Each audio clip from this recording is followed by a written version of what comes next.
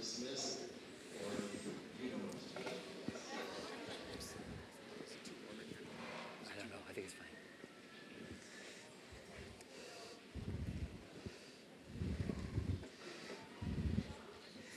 All right. Well, good morning. It's good to be able to be here and worship with you guys this morning. My name is Doug. I'm the pastor here at Parkview East, and just want to welcome you. If you are new, we are glad that you are with us. As a church, we have spent the last couple of months walking through the Gospel of Mark, and so this morning we're going to spend our time in Mark chapter 14. If you have your Bibles, I would invite you to open to Mark chapter 14. If you do not have a Bible and you would like somebody to pass you one, you can just raise your hand. Craig is in the back. He's got Bibles. He will bring one to you. So Mark chapter 14. This morning, we're going to look specifically at verses 1 through 11. Verses 1 through 11. And the title of this message is simply Extravagance. Extravagance. So Mark chapter 14, verses 1 through 11. I'll read for us, and then I'll pray and we'll dive in. It was now 2 days before the Passover feast of unleavened bread, and the chief priests and the scribes were seeking how to arrest him by stealth and kill him. For they said, "Not during the feast, lest there be an uproar from the people." And while he was at Bethany in the house of Simon the leper, as he was reclining at table, a woman came with an alabaster flask of ointment of pure nard, very costly, and she broke the flask and poured it over his head. There were some who said to themselves indignantly, "Why was the ointment wasted like that? For this ointment could have been sold for more than 300 denarii and given to the poor." And they scolded her. But Jesus said, "Leave her alone. Why do you trouble her? She has done a beautiful thing to me. For you always have the poor with you, and whenever you want, you can do good for them, but you will not always have me. She has done what she could. She has anointed my body beforehand, before the burial. And truly I say to you, wherever the gospel is proclaimed in the whole world, what she has done will be told in memory of her." Then Judas Iscariot, who was one of the 12, went to the chief priests in order to betray him to them. And when they heard it, they were glad and promised to give him money. And he sought an opportunity to betray him. Let's pray. Father God, thank you for your word this morning. Lord, I pray that as we examine these words, your words, Lord, I pray that you would use them to be an encouragement to your people, Father. I pray that the response would be that we would step out of this place and in our affection for you, our love for you would be stirred. And much like this woman gave her all, Lord, I pray that you would give us the ability, the strength to do the same in return. Lord, I think of how much you have poured out for us, how much you have given to us, Lord. Lord, and we are grateful. We are grateful for the opportunity just to even meet in this place and to worship you. And just as we come now and approach these words, Lord, I pray that your Spirit would guide us in all truth. We ask these things in your holy and precious name. Amen. I don't know, did you guys have a good St. Patty's Day? Anybody notice that happened yesterday? Okay. Kind of a funny thing happened at our house. I thought St. Patty's Day was Friday. Okay, and so we were just kind of joking about this last night. We prepared, corned beef, cabbage, as any good Irishman would do, and carrots and potatoes, and went out and got to the store. And I was kind of surprised on Friday when I got there to buy the corned beef, because usually when I buy the corned beef, it's mostly gone because I'm so late, right? So bought it and got home, started preparing it. And it wasn't until I took the corned beef out that my wife said, "You do know that St. Patrick's Day is tomorrow, right?" It's like, thank you for that. Did not know that. It was like for the first time in my life, I felt like I was, on top of things, right? I love corned beef and cabbage. I love eating that every year. And part of the reason, this kind of sounds stupid, part of the reason why I love it is because when I eat it, I kind of feel like a hobbit. I don't know if you guys have the same experience or not, but just that big dish, you put it all like in a pot and you pull it out and it's like soft and succulent and it's just right there in the middle of the table and there's carrots and there's cabbage and potatoes and corned beef. I feel like a hobbit when I eat it. I enjoy it. I like feeling like a hobbit, at least once a year. You know what I'm saying? Any Hobbit, Lord of the Rings fans in the house? Anybody here? Okay. I'm officially going to use my first Lord of the Rings illustration in a sermon. This is like the first one, all right? Yes, it's about time. But if you have watched The Lord of the Rings, if you appreciate that movie, what you'll notice is as you're watching the movie, anytime the movie goes back to the Shire, Hobbiton, where the hobbits live, this kind of tranquil music sets in, and green, what was dark and gloomy, suddenly the images turn to green and life, vibrancy, and there's music of harps, and they're smoking their pipes. I don't know what's in those pipes, but I'm sure it's wonderful and probably legal. All right, they're smoking their pipes, and they're enjoying festivities. It is a break from the darkness and the chaos of Mordor. That's what the Shire represents. Every time in the movie it breaks to it, it's almost like you can step back and you can breathe. The Shire is like light breaking through the darkness. That's what the Shire represents. And what we see in our text this morning is actually a very similar thing. The first couple of verses open up and we are reminded of what Jesus is enduring. Opposition is pushing in against Jesus. There are those who are seeking to destroy him, to arrest him, and to kill him. That's their intent. And then at the end of our story, we are reminded of Judas Iscariot, one of Jesus' followers, one of his closest friends, who would sell him out for money, betray him. Right? Stories of darkness, stories of opposition, of death. And sandwiched between these stories, we see, much like the Shire, a ray of light. Light breaks through the darkness. And for a moment, can almost see ourselves sitting around the table with Jesus, and how beautiful and glorious this moment would have been. Mark uses this sort of sandwiching effect to really draw contrast to how awesome this action, this one single action by a single woman, how beautiful and glorious it truly is. Our setting for this story takes place in Simon the leper's home. Now, there are several other stories the Gospels tell in Matthew chapter 26 and in John 12 also recount this. There's a similar story in Luke 7, but it's actually a different story. In the New Testament, this story in Luke chapter 7 takes place with Simon the Pharisee. And in the New Testament, there's 10 different Simons that are named. Josephus tells us of some 20. Simon was a common name. And there's another woman who was a sinful woman who approaches Jesus in a similar fashion. But this story is different. This story takes place in the home of Simon the leper. A high probability that this man, Simon, was actually healed by Jesus and sometime in his ministry. And so this could really be seen as a Thanksgiving celebration that Simon throws for Jesus. Of course, if he was a leper, nobody would be in his home eating around his table. All right? But he was formerly a leper, and now he has been healed most certainly by Jesus. And what I love about this story, just as kind of a side note, is notice the wonderful reversal that has happened as Jesus has ushered in the kingdom of God. Those who once were seen as inside are now outside, plotting, scheming, betraying. And those who formerly were on the margins, on the fringes, on the outside, now the leper is sitting, women around Jesus at his feet, marveling at this man. There is a wonderful reversal that happens with the kingdom of God, and we see it on display here in our text this morning.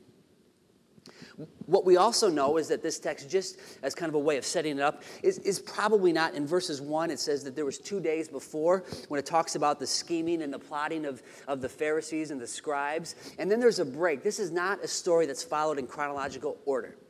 John tells us this actually happened, this event in Simon the leper's home actually happened 6 days before the feast. But Mark is putting them together, almost flashing back in a moment that was truly remarkable and truly beautiful. What we'll see this morning, kind of just the big idea of this text, is that our worship, when we give ourselves in worship, oftentimes it will be challenged by others, but always it will be cherished by Jesus. When we truly give of ourselves to worship of God, oftentimes the result will be that it will be challenged or criticized by other people, but it will always be, true worship will always be cherished by Jesus. So that's the big idea. What we're going to do as we walk through this story is we will see that this woman's actions, we will see that big idea because we'll learn that her actions are, first of all, to her they're worshipful, to others they are wasteful, but to Jesus they are wonderful. So that's where we're going this morning. First off, just let's look at this woman's actions, these worshipful actions. We see her actions in verse 3. We are told in verses 6 and 7 that Jesus has some remarkable things to say about what she does in verse 3. He calls this a truly beautiful thing and says that this action, wherever the gospel is proclaimed in the whole world, what she has done will be told in memory of her. This is truly a remarkable pronouncement, one that Jesus makes to nobody else in Scripture. Wherever the gospel goes forth, this story, Jesus says, guaranteed will be told in memory of her. What she has done is a beautiful thing. Why such a... to me, honestly, when you first kind of read through it, it seems just like a simple action, a simple act. Why does Jesus make such a remarkable pronouncement? You can think of 3 reasons. What specifically about this action is so worshipful? 3 reasons. First of all, is the action itself is extravagant in nature. We're told that the woman approaches Jesus with an alabaster flask of pure nard. Now, if you were to think of our perfume is alcohol-based, not their perfume. This nard would have been more of a oil-based, and it would have been imported from India. This was not something that was around there. This was extremely, extremely expensive, right? We are told later in the text when others raise objections that it cost 300 denarii. If you remember, when we were looking in chapter 12, 1 denarii was worth a day's wage.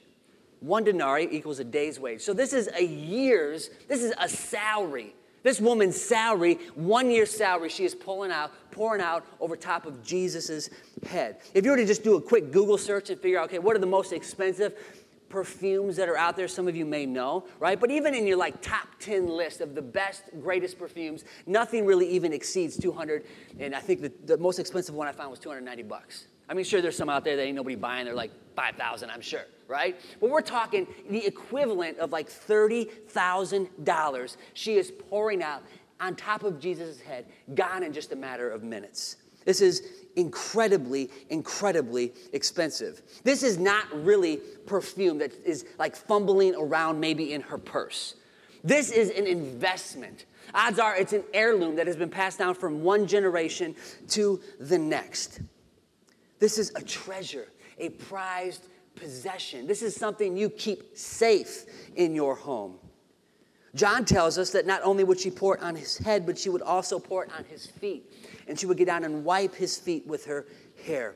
This was by all means an act of extravagance, as intense of an expression of love found anywhere in Scripture.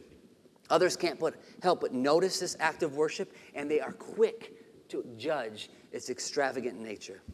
This doesn't make any sense. It's completely unnecessary, totally over the top. Think of, as we approach Jesus and worship, do you think anybody looks at your worship and says the same thing? As people criticize her and what she gives to Jesus, unnecessary, way too much, way over the top. Do you think anybody looks at you in your worship of Jesus and come to the same conclusion?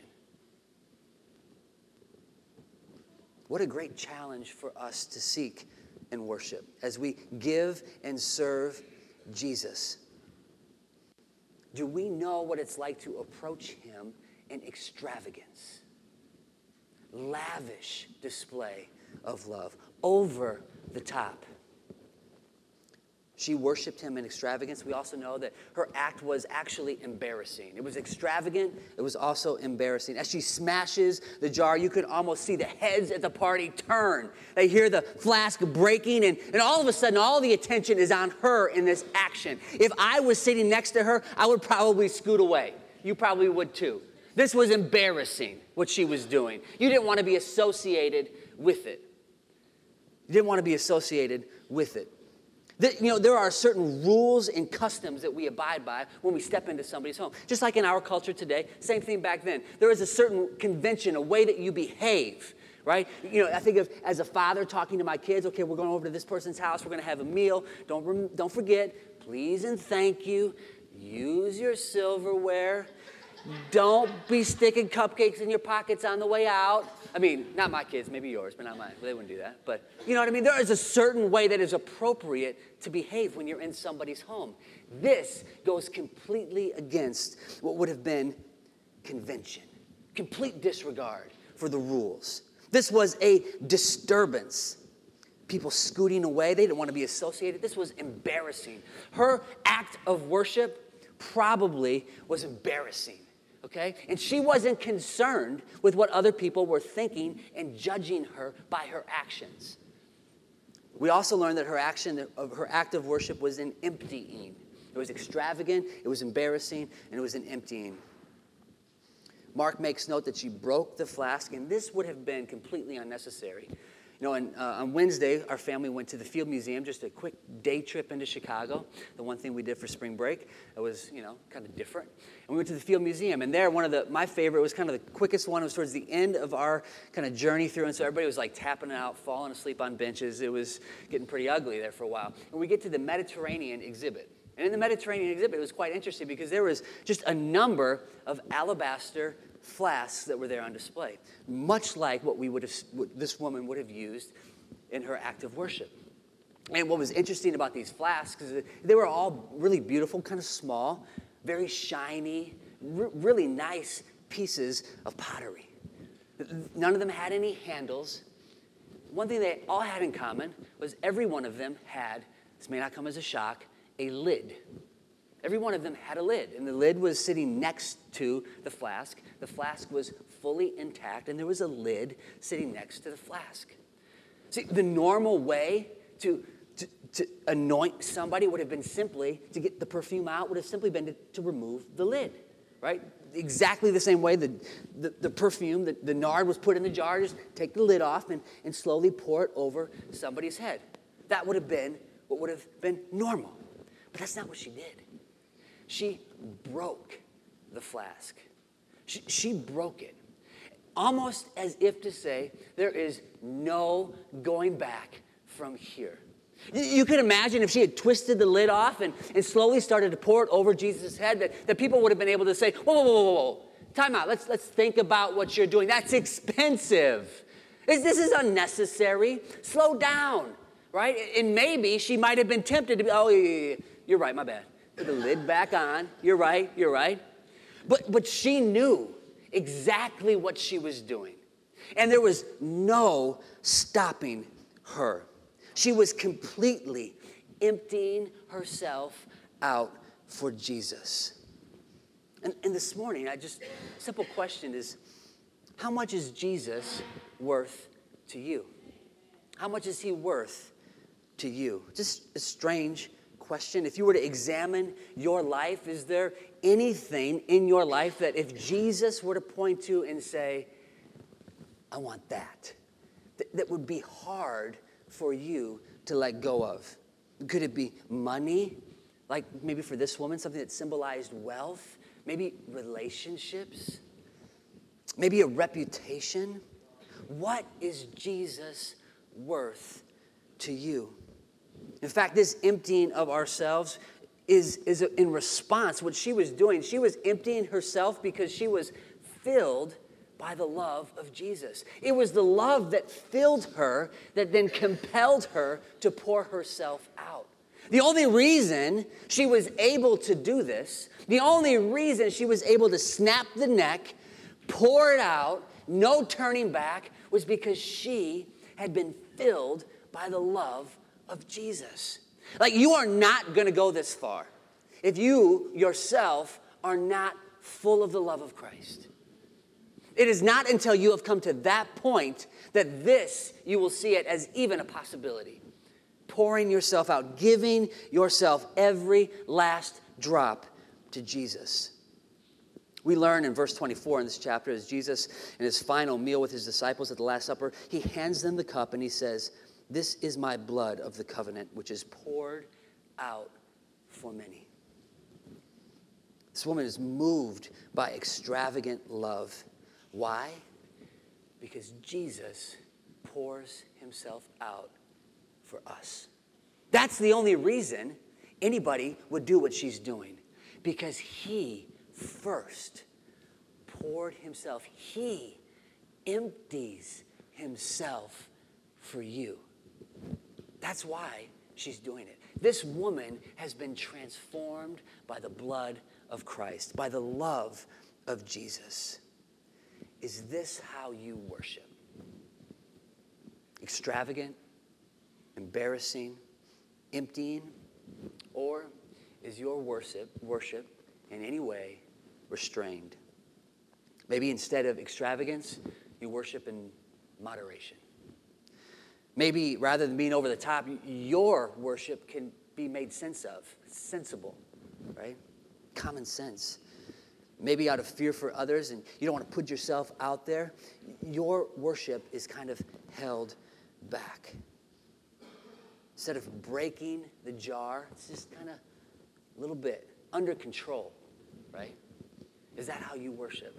I think a great challenge for us just here at Parkview East is, when we walk through these doors on a Sunday morning, when we just prepare to meet as a people, I want to challenge you to expect to encounter God.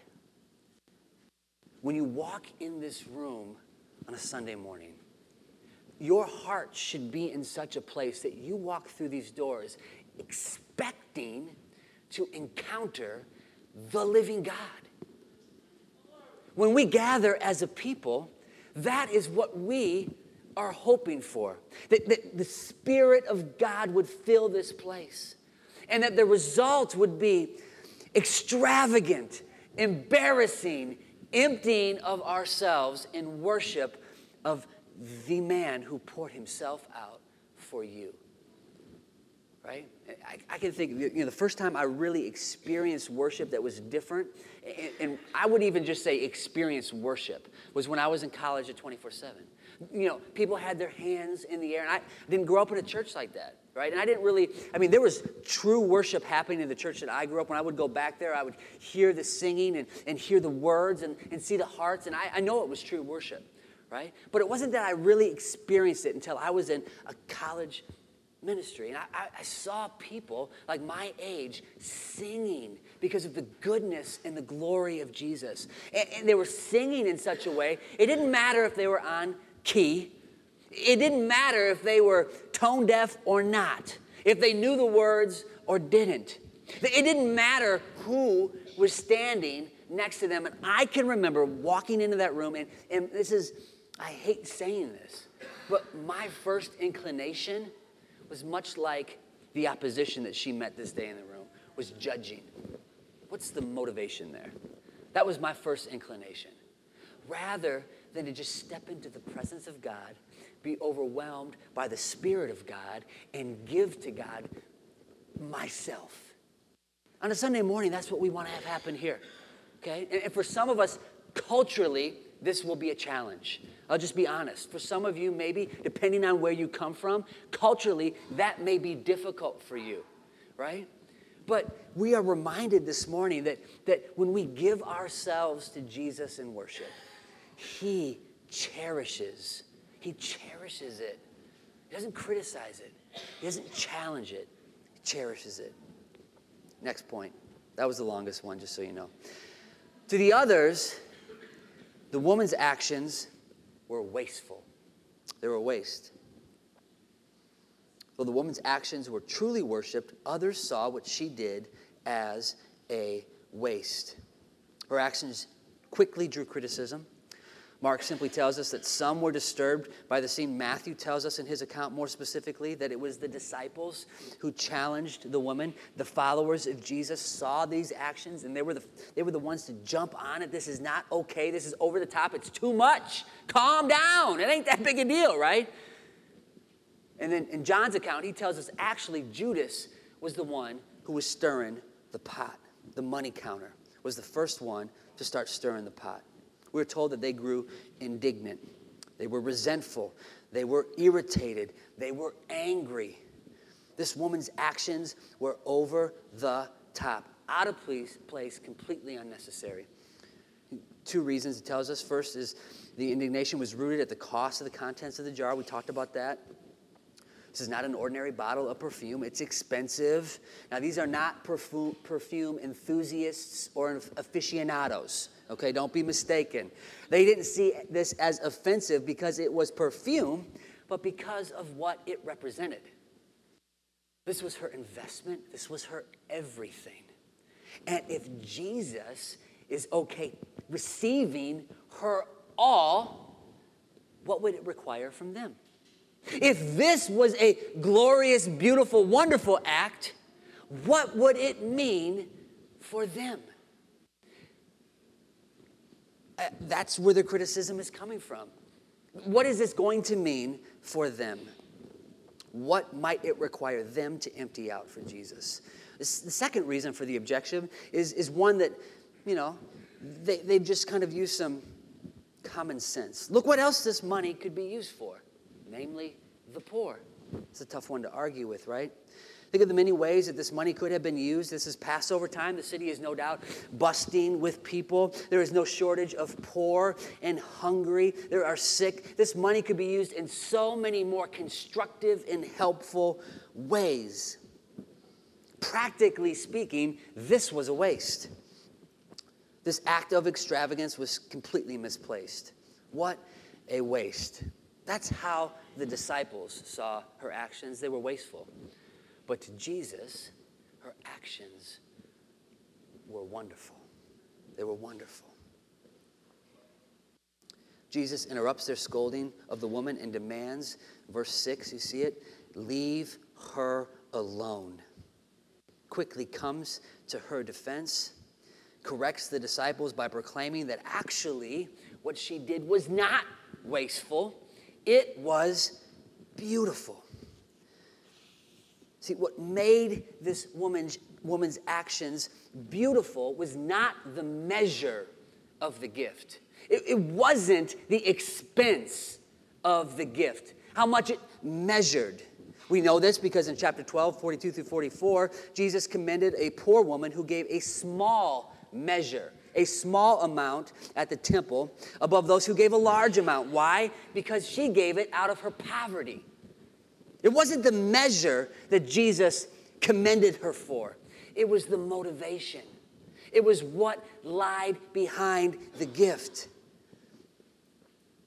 Behind this act of worship was a heart that was so caught up in the person and the work of Jesus that all rationality, all sensibility, all practicality had simply escaped her. John Calvin says that she was guided by the breath of the Spirit, that in sure confidence she should do this in duty to Christ. She didn't yield that day to common sense or to a busy schedule.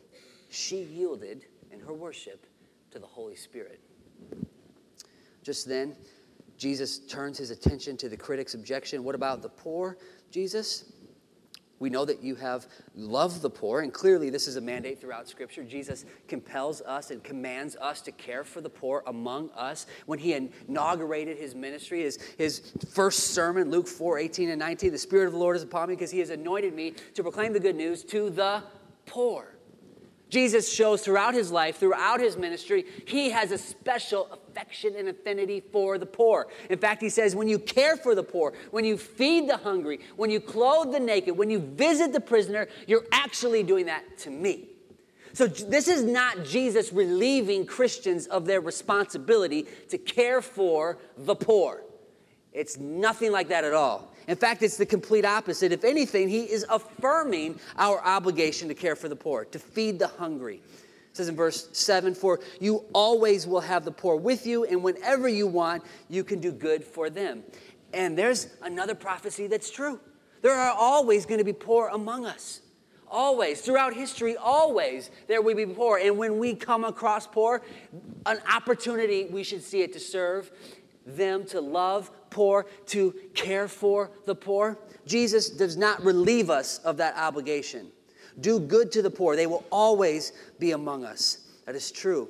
But you will not always have me, he says. Jesus will not always be with us. In fact, in just a few days, in just a week's time, Jesus' lifeless body would be hanging on a tree. He won't be there with them. This woman used what she had, and she gave it to God. Total disregard for how expensive it was, how foolish it was. She gave it in worship to Jesus. Jesus tells us in Matthew 22, 37 and 38, you shall love the Lord your God with all your heart, with all your soul, with all your mind. This is the great and first commandment. This is exactly what she is doing. She is expressing the greatest commandment. She is acting it out before Jesus. Then Jesus makes this amazing pronouncement, so incredibly unique that throughout his life he didn't make it to anybody else. Wherever my story is told, this story will be told in memory of her. What a wonderful response. Truly amazing. I mean, today, if you think about it, we are actually fulfilling this prophecy of Jesus. It's not too often that you can say you come to church on a Sunday and you are part of a prophecy being fulfilled. But today, you are. We are telling her story this morning. Generation after generation, inspiring saints to follow with extravagant love and devotion to Jesus. Why would Jesus make such a proclamation to her? Why would he say this? You know, when I was in high school, I was really sick, and there was weeks at a time where I'd be in the hospital. I had some issues, and I can remember one of those weeks I was there, and I was really, really sick at this point. I was there for a whole week. And I can remember laying in bed, and my grandma and her sister came in the hospital room to visit.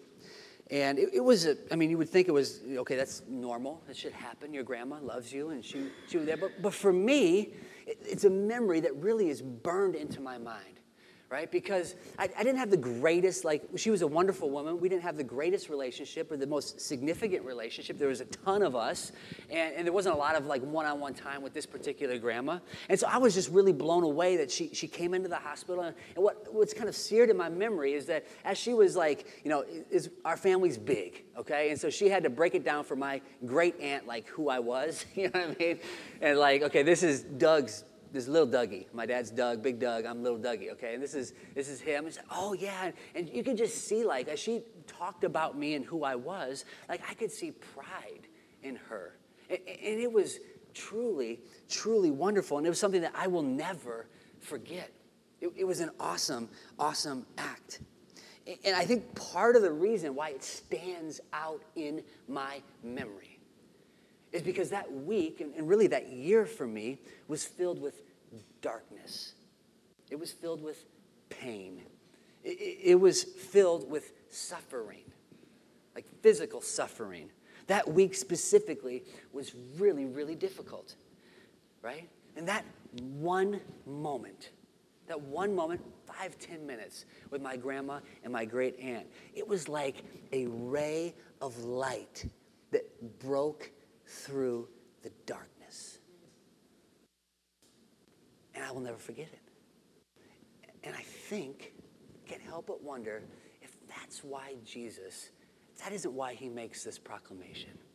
For him, this week is a difficult week. Opposition is coming against him like it never has before. Men want to kill him, right? We know that in just a few days he will be in the garden. He will be crying out to the Father, if there's any way to take this cup from me, take it. What he is going to endure is what nobody else has ever endured throughout history. And he's walking towards it. It is dark. And in this moment, the clouds break and light shines through. This is what she did for him. But this morning, we are reminded ultimately that that is what he does for you.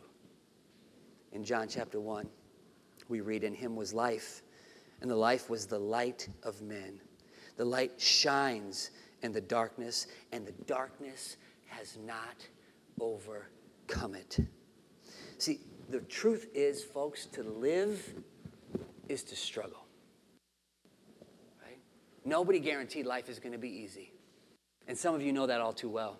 To live life one day after another, I hate to be a downer, but it is to struggle. There are challenges that are completely outside of our control. And in the midst of that darkness, the wonderful story about Jesus is that he is a light. And he is a light like no other light. That as the darkness begins to push in against you, Jesus gives us a light that cannot be overcome by the darkness.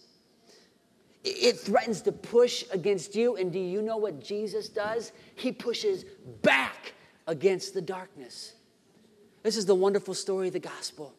This is why we make such a big deal about Jesus. That's why she made such a big deal about Jesus. He is worth everything that you have. He is a light that no darkness can take away from you. It shines in the darkness. In him is life, true life. And I don't think you have any chance of really approaching God in extravagant, embarrassing, emptying worship if you have not seen that light, if you do not have that life. And so as we seek to be a people who worships God, and not just for an hour on a Sunday morning, but throughout all of our life, it comes down to that. Have you been filled by the love? If you want to pour yourself out to him in worship, you first have to be filled by him and his love. Have you done that? And if you have not, I would love to talk to you about what that looks like. Let me go ahead and pray for us. Father God, we thank you just as we consider this story, Lord, and how truly remarkable it is that this woman gave to you what was most valuable to her. In an act of love and devotion and worship, Father, and we know that the only reason why she was able to do it was because she first knew your love. And Father, I just pray now that you would help us to be a people who know your love well, who have true experiential, intimate knowledge of how much you care for us. Even when life may be difficult, when maybe the pain won't go away, or maybe loneliness sets in, Father, we are reminded this morning that you are the light of the world, a light that cannot be overcome by darkness, Lord, and that's our hope as a people. Father, and because of that, we give you our everything. Lord, you are trusted, to be trusted with it. We thank you that you will cherish what we have, Father. Lord, and just even now, Father, we just give ourselves to you in worship. We ask these things in your name. Amen.